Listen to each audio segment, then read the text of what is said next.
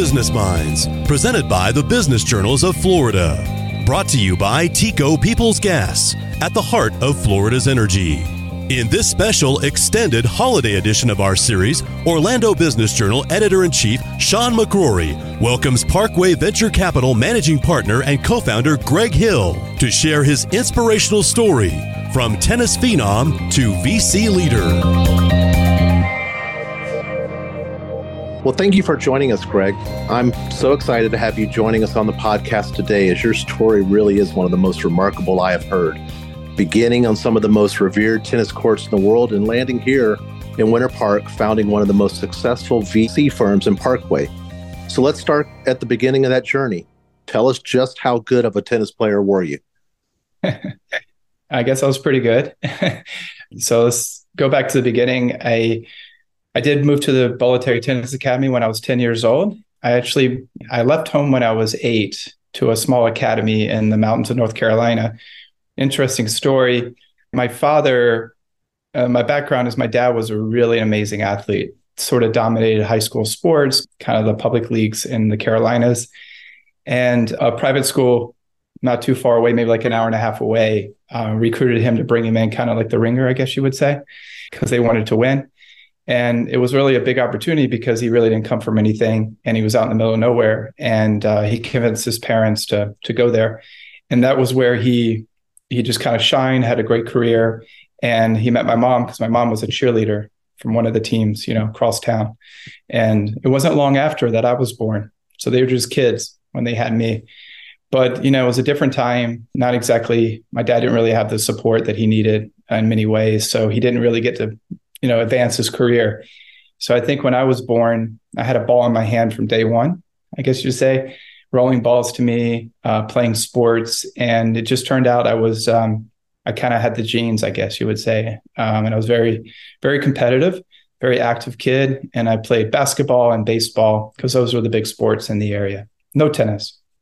And then I think my mom saw a sign-up sheet for the town over for tennis. And she signed me up when I was, I think, 6 or 7 years old. Went there, started hitting some balls, and my mom came to pick me up. And I was still out there with the coach. Everyone else had left. And I just fell in love with the sport right out of the gate. And then I just felt like it was a good fit for me, honestly. I can't explain why, but it was almost like I saw my future ahead of me, like that day. It was like almost like it was bigger than me, whatever was happening that day. So I put my focus in the tennis. I still competed in the other sports because my dad was a coach and he was pushing me pretty hard. Let's just say the weekends weren't very good when we lost, 3-hour drives afterwards, talking to me and explaining how I need to be tougher and let's go. And so it was a very competitive household, I can say, that I grew up in. And I think tennis was a way for me to create my own identity, outside of what my dad did too. So maybe that had some reason behind it. So I moved to the first academy when I was 8 years old. And it was because this kid just absolutely beat me up in a tournament. And I didn't even know. I was like, oh my God, this guy's so good. Found out he went to a little academy and I convinced my parents to let me go there. I don't know why they let me go there because I was 8 years old. I think I was in 3rd grade or something, 2nd grade, 3rd grade, whatever it was. So I go there and I was there for a year. And finally, my mom said, he's too young. I got to pull him out. So she pulled me back into town. And that was when I was really struggling because I felt like I'd already left home and I already knew what I wanted to do. And I didn't want to, it was really hard for me to go back to the small town I grew up in. So my parents decided to surprise me, which was really cool. And they drove me up for my birthday, for my 10th birthday, up to the US Open. And this was in 1988. And Wielander, I think, won it that year. And I'm getting autographs and everything. And just happened to be that Nick Bollettieri was standing there. And my mom said, that's that famous coach, right? Just kind of pointed over to him. She had seen him on TV somewhere. So my mom walked right up to him and essentially just said to him, like, hey, my son loves a sport we don't know much about. We're in a really small town. He's super competitive. We don't know what to do with him. Like, help, right? Help us. And Nick took her number down and said, hey, why don't you bring him down to the academy and maybe take a look at him? 2 weeks later, we're driving down to Florida and I kind of auditioned for him, right? Here I am. Here's what I can do. And I guess the audition went really well. And he just kind of said some really nice things. He said, look, he's got the best hands I've ever seen. He makes the game look easy, but I need to keep him and I'll make him a champion. It was that simple. So went back home to our small town. I spent about a week trying to convince my parents to let me go down there. And they did. And just to be honest, that was 1988. I never went home again. That was my journey, right? And I was able to play at some of the biggest tournaments in the world. I was doubles partners with Tommy Haas. I got to do things that most people can only dream of. Got to walk through the gates of Wimbledon, compete, French Open, and all these cool things, right? But the tough thing about my career is, if you read Nick Bollettieri's books, you'll probably read chapters about me. It was called Making of a Champion with Kornikova and Tommy. Everybody. I was on 60 Minutes. I was on all these really cool things, right? To the point, probably, I was turning down TV appearances and maybe an autograph here or there, which is ridiculous, right? When you're young. But what was really tough for me is my career just essentially, the way I look at it, is incomplete. I never got to maximize everything I put my heart and soul into. And not everybody's, I think, path is aggressive or had to give up as much as I did. Everybody has a different journey. Some players got to stay home, have a coach nearby, but I just came from an area that there's just no way that would have been possible. So I did have to give up a lot. And from doing that and everything that I accomplished and, being with Nick every single day and having to prove to the tennis world, my talent every single day, I felt like, this is going to happen. Right. And unfortunately, it was a sequence of events that ended my career.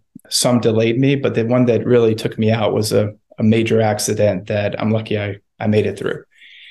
And after that accident, my hip was completely destroyed. It was not fixable, right? And in tennis, you need to have a perfect body, perfect. The mind has to be me there and everything. And I just realized early in my career that I was going to have to pivot and almost let tennis go for a while, and focus on other things. And pretty much that's been my journey from that moment that happened till now, creating Parkway and other companies and building businesses based on what I learned as a competitor and being on my own, being raised by a village, having to survive and then thrive, having to pretty much learn about yourself early on in life, your weaknesses, your strengths, because we all have strengths and weaknesses, right? I just think that I had to learn about it pretty early on in life. And I used to be told all the time, you need to go to bed and do some soul searching, come back tomorrow and figure it out. It was told to me numerous times. So I knew I was resilient. I knew I could move forward, but I can honestly say it was one of the hardest things I ever dealt with in my life, to say goodbye to a sport I love so much. What do you think was the fundamental strength that got you through that difficult time of, that was your dream to be a tennis player and you had to transition out of it? That's a tough pill to swallow for anyone. But what do you think was the strength that you had already in you that got you through that next phase? Yeah. Now that I'm 46 years old, you always think back, how did you get through it? I think ultimately I knew I needed to stay busy so I didn't have to think about it as much, right? So get active. That's the first step. And then also I felt like I was letting everyone down, including myself. That's your first reaction. Everyone really believed in me, coaches, team, you feel like you're just like letting down a whole city in some ways, right? Just letting everyone down. So I think it was I don't know if I'm going to figure this out, but I'm just going to keep pushing forward and see where I go, like a new journey, right? And the way I looked at it was I sacrificed before. I had to go through the process. Things don't happen overnight. I'm going to do it again. I'm going to go back to being a 10-year-old kid in the business world and just try to get to another Wimbledon. I don't know what it is, but I'm going to try to get there, right? And I think my background, my childhood prepared me for that because, my childhood wasn't, don't worry about it, everything's going to be fine. It was pretty much execute, that's what I was trained to do. And the reason why Nick liked me so much is because he used to say when the lights came on, Gregg shows up, he always could count on me to show up. And I was pretty good at that. But I also remember what he told me. I wasn't just an academy kid living in the academy. I was his favorite, probably arguably his favorite student of all time. And he used to tell everyone, Gregg's going to be big in whatever he does. He would tell every single person we met. And I think I just remember that. I'm like, okay, a lot of people believe in you, Gregg. Now let's see what you're made of, stop complaining, stop licking your wounds, no tears. And what I did for myself, for my own mental health, just to be honest, is I stayed away from tennis. I felt like if I was going to go back into the tennis world, it was going to be too hard for me. And that's not fair, right? To myself. So I stayed away from tennis. I didn't go to the Grand Slams.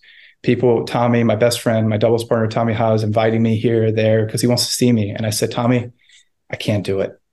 I said, just hang in there with me. I got to do something different here.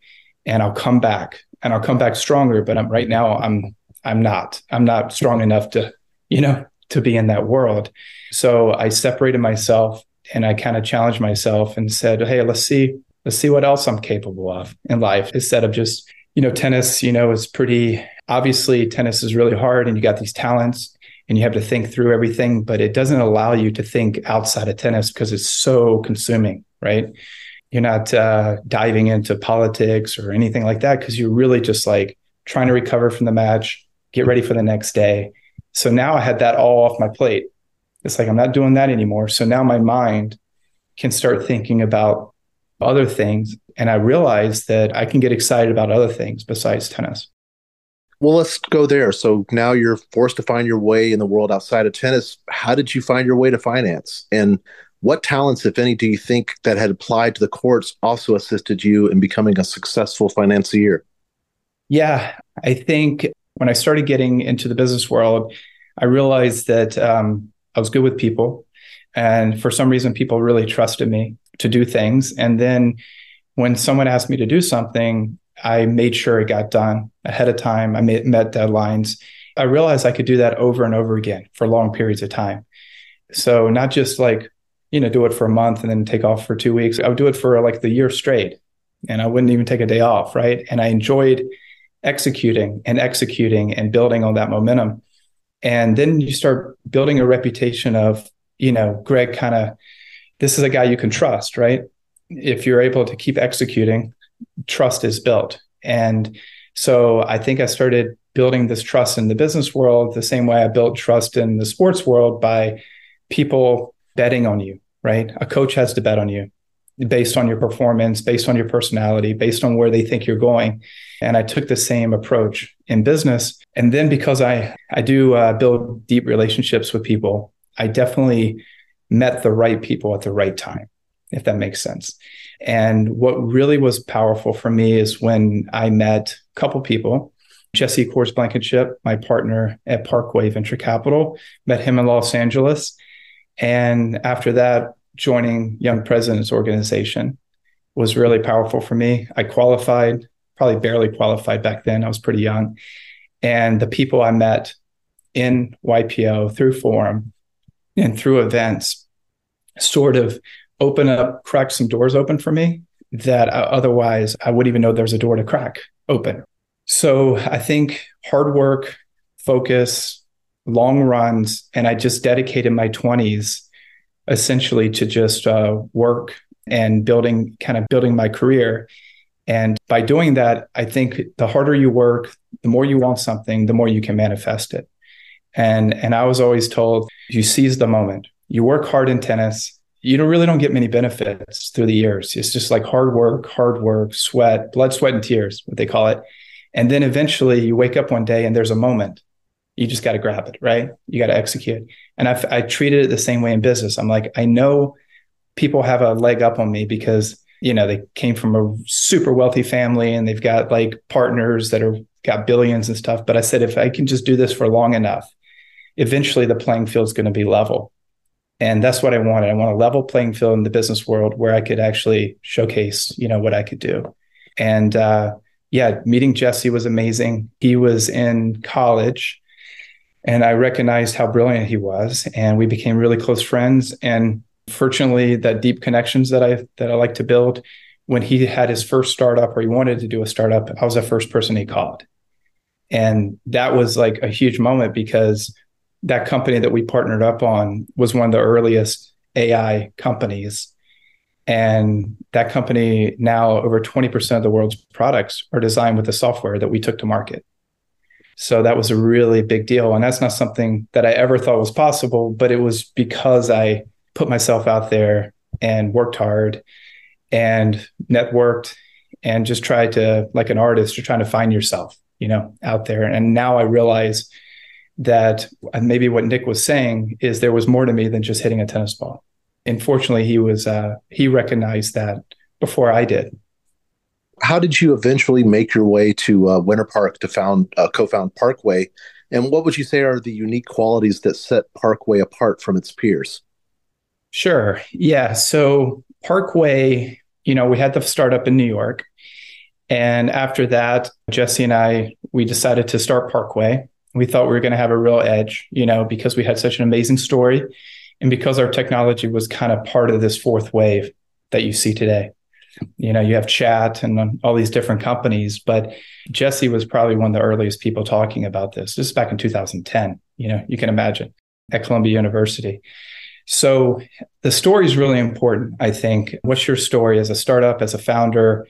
How do you fit within the world today and where it's going? And so in my mind, I said, okay, we can do something really great here. We can support the companies. And we want to find companies that have a similar DNA to the company that we started. And that's deep tech companies. And we're investing in the transformation of global industry across all sectors is a good way to look at it. So it's the way we saw it, even back in 2010 to 2013, is that AI was going to disrupt every industry, which you're seeing today. And not just disrupt, really open up new market territory in sectors.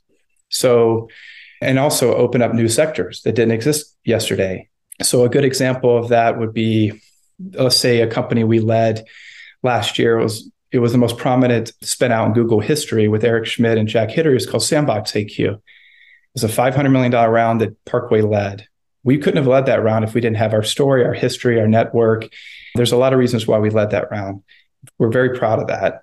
The reason why that company's around is because cybersecurity is now defenseless. It cannot defend quantum attacks. Quantum technology, 270 million times more powerful than the supercomputer today, if you have a quantum computer, just to give you an example of how powerful quantum is. So what happened was the US government essentially went to Google and said that early quantum technology was stealing their data. It's a real national security risk. Google, fortunately, created internally with Sergey a team and started creating algorithms and early defenses for these quantum attacks. And then, of course, you want to bring it out to the world because you and I, just everyone doesn't know this is happening. Financial institutions, every smartphone needs to be protected with this, right? And you think about cybersecurity came around during the computer ages, right? It was essentially you have your first issues and the computers are crashing. They have to create ways to defend. And it's been advanced, but now we're at a point now where without post-quantum cryptography, which is the new cybersecurity defense, we're defenseless, right? So about every 30 or 40 years, these things happen. So that's what we're investing in. If it wasn't for quantum, we wouldn't have these issues, but also Sandbox AQ wouldn't be here today, protecting the world's most precious data. That's what we invest in. We invest in companies that weren't around 2 or 3 or 5 years ago. And it's the advancements of technologies like AI, quantum, and others.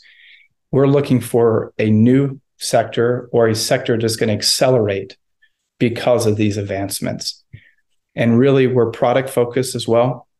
So I don't want to go too far into the companies, everything, but, you think about X-ray. X-ray has always been kind of an indoor cat, right? You have that lead line vest and your lead line room, and you're doing X-rays. But because of the advancements in AI and other technologies, it's now an outdoor cat. And we invested in a company that's taken that and using these technologies. And now you can take an X-ray and there's really no radiation because it self-calibrates and emits the exact perfect amount of radiation for every X-ray. For children, for women who want to be, in this sector, who want to be orthopedic surgeons, it's a real risk, right? Because over time, that cancer and other issues long-term or pregnancy issues. So this has not happened in 60 years. You have the C-arm, big C-arm in the X-ray rooms.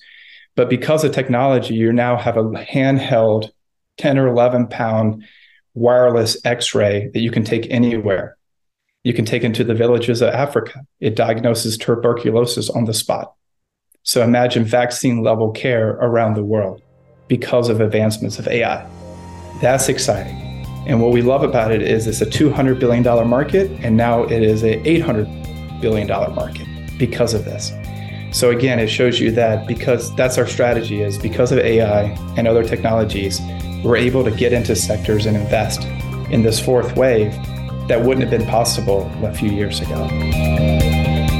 Gregg Hill joining us. Next, more of his investment insight as Florida Business Minds continues. People's Gas, working with businesses across Florida to lower energy usage and costs with efficient natural gas. Get cashback energy conservation rebates when you install new natural gas equipment. Learn more at peoplesgas.com/bizrebates. Are there particular steps that you and Jesse take to evaluate the market trends and determine which industries or sectors are ripe for investment? Yeah, absolutely. So a couple things about Parkway, sort of our reputation. We did the lead 2 out of the 3 biggest deals of the year. We're kind of like a young Sequoia. We used to be called the most prominent emerging VC firm in the world, but I've been told lately that we're no longer emerging, which I find I don't agree with. They say we're emerged. And Jesse and we're looking 6 months, a year out, in terms of what we want to invest in. And we're also looking 5 or 10 years out, what the future is going to look like. So we can't wait for it to come to us. We have to go out and find it through our network. And it comes from our founders. It comes from, obviously, our network. It comes from our investors. I mean, we're looking for information everywhere we can find it. I'll give you an example of how quick these deals occur. We just led a round in a company called Figure AI, and it's in the generalized humanoid robotics space. There's 2 big players in that space, Figure and Optimus, which is Elon Musk's creation. And Optimus is part of Tesla. What's so cool about this is it's the largest market in the world, 42 trillion. And Elon Musk has been talking to his Tesla board and talking to the world, saying that the majority of Tesla's long-term value is going to be in Optimus, because these robots are going to go into 3PL as soon as next year.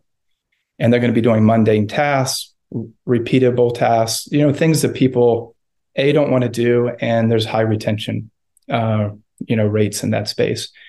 So we got a phone call from the founder, Brett Adcock, who created Archer Aviation. And it just turns out that we knew him 10 years ago when he started his first company, Vettery, in an incubator in New York when we created Phenom. And we were there was like 250 startups there, and we were the only 2 that were successes out of this incubator. It was Phenom and it was Vettery. He gave us a call and said, the big firms like Andreessen and all of them want to lead us around. I want to show you what's happening. We went out there and we were able to compete for a couple months, and the Sandbox AQ people, spoke on our behalf, and we landed the deal and we led the round. But this is another space that just occurred. Like, it hasn't been around a long time, and you have GE and all these players in it. It's a brand new sector, the largest market in history. And companies like ours are signing $8-10 billion deals as we speak with the biggest companies in the world. Millions of humanoids are going into the space. And once they go into 3PL, data collection is really important to us because that's very proprietary. You can't find this data anywhere. It's not like you can Google it, right? And find out how to use this data and train a neural links and simulate this, right? You have to go collect it commercially, or with Tesla, they're going to do it. Their Optimus is going to collect that data by building Teslas, right, in the factory. So we're super excited about it because there's a huge moat in this industry. There's only going to be 3 or 4 groups to be able to pull this off. But you can imagine, like, you have ChatGPT. You see how they went from, I think it was 1 billion to 90 billion in a year and a half, the valuation. That's what's happening with this space. Some of the biggest companies in the world, if not the 2 biggest companies in the world, are going to come out of this space in the next, 5 or 10 years. That's what you saw with Tesla. You saw a company, brand new space, electrical vehicles in terms of mass production. And then you fast forward 7-8 years later, and it's $1 trillion company, right? And that's what we're looking for. We're looking for what's the next big trend? Where's the world going? We knew this was going to happen. We just didn't know who was going to pull it off. And it happens to be half the Boston Dynamics team is at Figure. some of the greatest minds. You have to have the perfect hand person, the perfect group building the actuator, which is very proprietary. You can't buy that off the shelf. And a humanoid robot has 1,000 parts. So it's very complicated, the hardware side. And then the software side is just now advanced enough to be able to put it all together. It's almost like a perfect stew. When you eat it, if there's one recipe off, you're kind of like, whoa, what's wrong with that? What did I just eat? That's the same with this space. Everything had to come together. It couldn't be one missing part. And Brett is the guy doing it. He's a huge star in Silicon Valley. Everyone sort of knows about him. And we're very fortunate that our network came through for us in that deal. So I would look at it like for real estate folks who are, if anyone, real estate off-market deals, you hear about that. There's things you see on MLS and you wonder, why is it still on MLS? Like it's picked over. The hot stuff in VC, you never hear about. It doesn't exist. And by the time you hear about it, you're either too late to the game, the deal is already over. So you got to stay really close in the market, like constantly be collaborating. And the market also needs to speak for you. So when you're not hanging around the hoop, you're getting that inbound from the market saying, hey, have you heard about this? I just met with Elon. He's starting a new startup and he's looking for this. Here, contact him. And that's how we've gotten our best deals, just being in the right place at the right time and bringing in really good financial partners. The more powerful financial partners we have in terms of not just money, but influence, industry leaders. I mean, we have presidents and CEOs of Fortune 500 companies. Like that all matters as we move forward because you never know when their contacts are going to come through for us. What's interesting is among the industries, AI is one you identified as having great promise, simulation being another. Both of those are in research and advances here in Central Florida.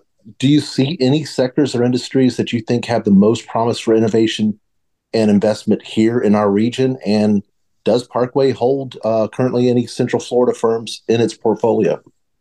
Yeah, that's a great question. I think the space industry is really a big deal here, right? With Cape Canaveral. Actually, green hydrogen, there's some advancements on the Space Coast with that. We've looked into that. Currently, Parkway does not hold a Central Florida company as a portco. We've looked at a few. Doesn't mean we're not going to have one. I'm sure we will. We don't really care about region. We look at the deal first, and wherever they land or where they're located is fine. It's just kind of how it works. I think we invested in a company last year. It was called Persephone Climate Accounting, and they didn't even have a headquarters yet. We had no idea, and they landed in Phoenix, right? Arizona. So I think Central Florida, there's been some great companies that have come out. Like recently, I think it was there was one company that got to $1 billion valuation here, and you have EY, and companies like that. I think the Space Coast is powerful because you have SpaceX over there and others, United Alliance and them, and that's just going to bring opportunities, because they're over there.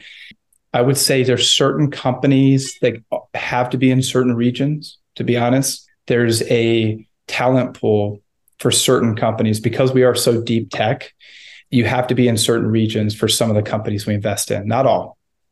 So I would say Central Florida is definitely a target for us. I think having a presence here in Central Florida is great. I mean, we're in Manhattan in Central Florida, or our offices, because if we do invest in a Florida company or Central Florida company, that's going to be better for the company and us, right? We can connect a lot more.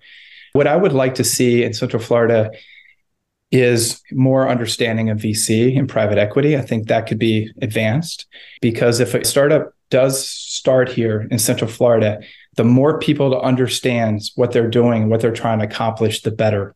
They get more support. And I think that's something that, maybe Parkway can help, because if you ever do get involved with Parkway, it doesn't have to be as an investor, it could be an advisor or just get to know us. You learn the industry and then you become more confident once you learn the industry, right? A lot of people say, I don't want to invest in that, or I don't want to get involved in that because that's not my day-to-day, right? And if more people, understood how it works, and essentially if it wasn't for venture capital, every company you see in the world, including the one that's protecting us right now and protecting the US government, wouldn't exist. The world would be a very different place. And US is the most innovative country in the world. There's no one that comes close, honestly, besides China is definitely a big push. But it's because we have people that really understand that these founders need to be supported because they can't do it themselves, right? The first-time founders, they're brilliant minds. I mean, even Jeff Bezos had to get I think he had to get a loan from his wife's parents to start Amazon. I mean, and then after that, he went to the VC community, right? So Steve Jobs, you heard the story. He's in his parents' house and a VC shows up, like me, shows up and they negotiate a deal right there. And if it wasn't for that deal, he was having a hard time finding funding, right? And Apple wouldn't have been created. So venture capital is it's like the backbone of the economy. Without innovation, we're just a service industry in this country. So it's really important that we keep going and push in this area because we're very heavy in real estate in Central Florida and others. There's some other industries, but if you could put together real estate deals, they're very complicated, some of them. VC deals are not much different. You're looking for good deals. You're looking for, instead of an asset, you're looking for the value of the IP. How valuable is this company if it doesn't scale? What are the comps? Just like real estate, right? Let's look at the comps. How much money does it need? How long do I have to hold it? What's the team look like? Who's the leader? What's the culture? And then there's the bank, right? And the bank is essentially us, right? We're kind of like the bank. We come in and we put structure around it. We make sure the governance is proper. And I think if you want to ask what our edge is, I think one of the biggest edges we have in the space and why we've been successful, I don't know if any other VC will ever in the world can say this at this particular time, unless they're early on, is Parkway has never had a loss in VC. And we've never even had a down round. And that was my goal when we started. I set a really high standard. And I wanted to go away from the power law kind of route, which is spread your money out amongst hundreds of companies and just average it out and bring back an average return to investors. What I wanted to do was lead every round, get on the board, and support the company as if I was sort of like a founder or closer to the company than a VC relationship. By doing that, we have situations like with Figure or Oxos or Sandbox, we're able to get really close with the team. And I think that brings us closer to the industry and the fourth wave, what's happening. We're not a passenger, like a backseat passenger, or not even a passenger in the car. We kind of feel like we're in the front seat with them. And it really has helped grow the business. And the reason why we did this too, as I thought to myself, if I was an investor, which I am, I'm a big investor in Parkway, what would I want to see to invest to make me sleep well at night? And this is what I came up with, the strategy back in 2019. I was sitting in New York on the Hudson at the Standard Hotel with Jesse, my partner. And I just white papered it. I said, this is what we're going to do. And we're never going to chase. We're going to manage every single round. And our due diligence is going to be unbelievable. And we're going to make sure that when we get in this deal, we know everything. And I don't want to have a miss. And I said, we're going to do it on the first deal right out of the gate. And that's what we've done. And I think not chasing deals in the hot times and then, doing the same strategy, even when it's a slowdown, it's been really good for us. Okay. Well, one final question. Do you still find time and opportunities for tennis? And what does a typical tennis match look like for you now? Yeah, it's interesting. So just quickly, because my hip was so messed up, I should have had a hip replacement. I told the doctor I didn't want it back in the day. I was in a lot of pain for a lot of years. It was really horrible. Fortunately, science started picking up and I was able to do like PRP and stem cell for many years. It took me about 10 or 15 years, but I was able to sort of regenerate my hip enough that I can play. So a lot of people say, how can you play after such an accident like that? And that's, to be honest, that's exactly what I did. So now I play tennis to give me energy, to stay healthy. I love the sport. I go out maybe once a week. And if I play twice a week, that's the max I can play. I can't push past that because it's a little bit hard on my hip. But I still run around like you probably wouldn't know I had any accident back in the day. I still enjoy it. And I have a charity too called Match Point Impact with Tommy Haas. We started it about 6 years ago. And essentially what it is we're trying to get kids on the court and playing every single day to stay out of trouble, obviously. And also some of these kids are really good. And it's a good way to get into college, the first generation. And the way I look at it is tennis didn't have to be everything in my life. It was a vehicle to get me to open up doors that otherwise wouldn't have opened up for me. And I want that to happen for other kids as well, because you never know. It could be another Serena Williams that comes out of there, or another Tommy Haas or something like that, right? But you keep them coming out on the court, we fund that, and then we support them getting into college and hopefully staying in college. And all it takes is one generation, right, to change everything, for families. And I can't think of a better sport than tennis. There's a lot of scholarships, opportunity, and it's a healthy sport you can play your whole life, which is great. The friendships you make, and it teaches you about how to compete by yourself. You still got to have a team, coach and everything, but you have to figure things out on your own. And you don't have a team to back you up. If you have a bad day, you lose, right? You have to accept that. There's nowhere to look. You're looking around. It's like, oh my God, it's me. So that's really important to me, giving back, doing that. But I will always play tennis, always be around it. Some of our biggest supporters are Hall of Famers in tennis. They look at me as one of their own, which is good on the tennis court, but they realize that they were playing tennis when I was learning all this stuff. So they trust me, which is great. So everything's come full circle. I'll go to the slams now. I have no issues. I'll be perfectly honest. If I have to go back, I wouldn't change a thing that happened in my life, including the accident, including, honestly, everything. I met my wife. I have 3 kids. Parkway wouldn't have existed. And I think what we're doing at Parkway is pretty special. And it's kind of like my legacy, outside of tennis. I very much appreciate, Gregg, again, you taking the time today to share. Your story is remarkable, and I appreciate you bringing it full circle and sharing your insight with our listeners. Yeah, thank you so much. Thank you for downloading Florida Business Minds, presented by the Business Journals of Florida, brought to you by TECO Peoples Gas, at the heart of Florida's energy.